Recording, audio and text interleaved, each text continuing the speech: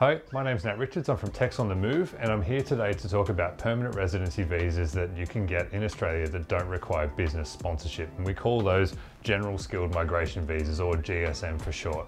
The reason why it's important to talk about these visas is because we often get speaking to people from all over the world who are interested in the option to gain permanent residency in Australia before perhaps ever even setting foot here, but certainly without the need to actually get sponsored by a business that they then actually must stay with for a given period of time before earning the right to stay in Australia indefinitely.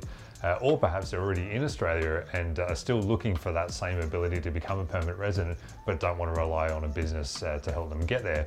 Either way, it's absolutely possible if you meet certain criteria that we'll go through here today. And it's going to take a little while because this is one of the more complicated visa options that anyone has, no matter whether they're an automotive tradesman, which of course is our bread and butter, or they're coming from a different field that still has a pathway toward this same outcome. So, first thing to note, of course, here is that when we're talking about GSM, normally for us that means a 189 or a 190 visa. And of course, the really important thing is that these are both points tested visas, which I'll break down in a moment. 189 visa is a very general, independent, skilled visa that of course carries permanent residency. So if you've successfully gotten a 189 visa, it pretty much means that you're a permanent resident of Australia without owing anything to anyone. You've not got any allegiance to any business or any state. You're pretty much a free agent. A 190 is a very similar visa, although it does carry a certain obligation to live in a particular state that has sponsored you to become a 190 visa holder. And in that sort of circumstance, you'd often need to live and work in that state for 2 years at the moment. Most often that's in New South Wales that typically has the strongest call for people on that skilled occupations list, and certainly that's the case for automotive workers. So in our case at the moment, motor mechanics, diesel mechanics, and panel beaters as well. So this points testing thing is where it starts to get a little bit complicated. And basically the Australian government uses this points testing system as a way to try to ensure that they're able to attract and offer an actual visa to the most beneficial people to move to Australia as far as the general population here is concerned. So they're looking to basically try to get the cream of the crop, if you like.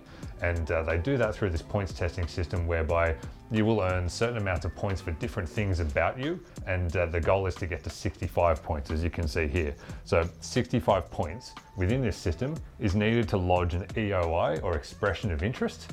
And then after that, you will hopefully then be offered the chance to apply for the visa itself from the relevant authority. So it doesn't necessarily mean that when you're lodging an EOI or expression of interest, you're all good and we're on with the visa. Instead, you've actually really just shown the government that you would like to be invited for this visa, and then it's at their discretion that you will be invited for it thereafter. And how long that might take or how many points may be required above 65 tends to fluctuate a little bit every now and again. It's definitely best to ask us at any given point what to expect out of that, depending on your background and the visa that you're looking for. Nonetheless, 65 points, and your points will be determined by a few different factors here. The big ones are your age, your experience in your trade in the last decade, your Australian qualifications, and English language test scores. So let me break all four of those things down. So age, basically what they're looking for there is the youngest possible people that they can. And it's kind of cold, but ideally what they're looking for is the longest amount of time that you'll have in your working life to come down to Australia, apply your trade, pay your taxes, be a good resident or perhaps citizen eventually, and offer the most benefit to the country. So if you're in that sort of ideal early age at the moment, between 25 and 32, you'll get maximum points. Cut off entirely for permanent residency is 45. So if you've unfortunately already turned 45, it's not going to happen for you at the moment. If you're, say, between 40 and 44, you'll still qualify, but you'll get less points than what you would if you were a little younger. Experience in your trade in the last decade, of course, is really important. So the government is looking to offer you this visa for a reason. You've got a skill that they want to bring into the country because we're short in it. And ultimately, the more experience you can show in your trade in the last decade, the more points you'll get. Ideally, 8 or more years, and that needs to be evidenced through things like a particular format of reference from either a previous or a current employer, perhaps also some financial records like pay slips, tax returns, that kind of thing. You'll get less points for experience in your trade if you've only got, say, 3 years in the last decade or 5, somewhere in the middle, but we can of course figure that out with you as we go. Australian qualification. Now, this often throws people a little bit because of course you're unlikely to already be in Australia and you certainly won't have an Australian-based qualification, but nonetheless, the Australian government asks for this. So for most motor mechanics or diesel mechanics or panel beaters, which of course is our main focus, this means a process called skills assessment. So we've done other videos on skills assessment. I'm not going to go into a huge amount of detail here, but basically it's a process that we can also assist with, whereby you're able to evidence your experience in your trade and your skills and knowledge, and it's not going to require that you leave your home country. It's an expensive process, but ultimately you come out of it with an Australian Certificate 3 in your particular trade, and that will earn you more points within this system. So it's often the first thing that you really do when you start this process toward a GSM visa, whichever it might be. English language test scores. So this is the really tricky one for most people. So the Australian government, with this whole system of trying to get the best possible candidates come down here, includes this component of English language testing to try to make sure that people have got as best of an English language ability as they can. So basically, within the approved tests that people can use, which is normally for us either IELTS or Pearson PTE, depending on which is your preference, the more points you score across those different categories of those tests, the more points you'll get within the 65 needed to lodge an expression of interest. Typically, the sort of balancing act that you're looking for here is to find someone that has age that is hopefully not too far towards 45, lots of experience in their trade, the ability to go through an Australian qualification with skills assessment, which is normally pretty straightforward, and then an English language score that allows to top everything up to 65 for that 189 or 190 visa. How you will break down within this whole rubric is of course very personal, and it's the sort of thing we're really happy to talk about anytime you like. So that's what consultation is all about. We can calculate this stuff with your help, and sometimes there's a bit of grey area in here, of course, because you may not have taken an English language test, but we can point you in the right direction so you can really get good answers. So getting towards the end of the video now, costs, of course, always important to talk about whenever you're thinking about coming to Australia. And unfortunately, with a GSM visa, there's no way around it. It's a really expensive process. So it's going to vary a lot depending on the circumstances of your family. So of course, with the Australian government taking per head fees for visa application fees, it's going to cost you more if you're bringing a partner and then perhaps children on top. If it's just a one-off person, it'll obviously be a little bit less. But ultimately, there's no such thing as a cheap GSM visa.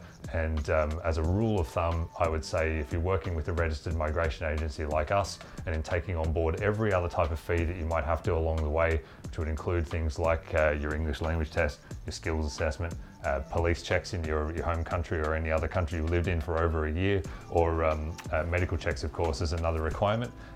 There's not really a whole lot of way that anyone's going to get out of it for less than around 10,000 Australian dollars. I'll let you convert that into your own currency. It may be more depending on your circumstances, but again, that's the sort of thing we can absolutely cover off in a consultation. Benefits of going for permanent residency. So I hinted at this at the top of the video. Obviously, one is that you'll never have to answer to an Australian business that you're kind of tied to in any way. So once you're a permanent resident, it's pretty much like being a tradesman in your own country. You can come and go from a business as you please, totally up to you. There are other things though that can be really helpful here. So one of them that's quite popular with a lot of the people that we've worked with over the years is the ability to completely avoid any obligation to pay school fees if you've got children. So different states in Australia will often charge different amounts of money to enrol kids in public school if you've got them. Being a permanent resident completely allows you to avoid that. It also allows you to enrol in the Australian Medicare system. So our publicly funded healthcare system, Medicare, is open to anyone that is a permanent resident. So if you're coming from a country where you don't have reciprocal healthcare rights in place and therefore would have to otherwise take out more expensive private healthcare insurance, going for this GSM pathway will allow you to completely avoid that, and you'll be enrolled in Medicare. It may also be another way for you to fast track the process toward being able to buy Australian property without paying foreign investors taxes. So permanent residency offers different things to different people. Ultimately, it's completely up to you and where your priorities lie. The other thing I wanted to note is that this system does change a little bit over time. So every now and again, sometimes goes along with a change of government. Sometimes it's a change of policy within the Department of Home Affairs.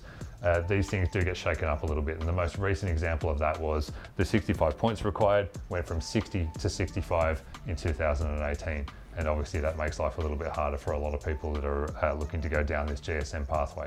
So this guide we don't expect will fundamentally change anytime soon, but I guess we have to be honest and admit that it can be a little bit in flux. So the rules as they are now may not be the rules forever. So it's always worth checking in with someone that is a registered migration agent like us to see exactly what's going on at any point in time and where you might stand. So I hope all that's helped. Hopefully I've not given you too much brain damage with all that detail. If you'd like any more information or perhaps some answers to your own situation and your interest in this GSM visa, please by all means reach out and let us know. My name's Nat Richards. You can contact me directly on nat.richards@techsonthemove.com.au, or of course follow us in the usual sorts of places. We'd love to help you out. Cheers.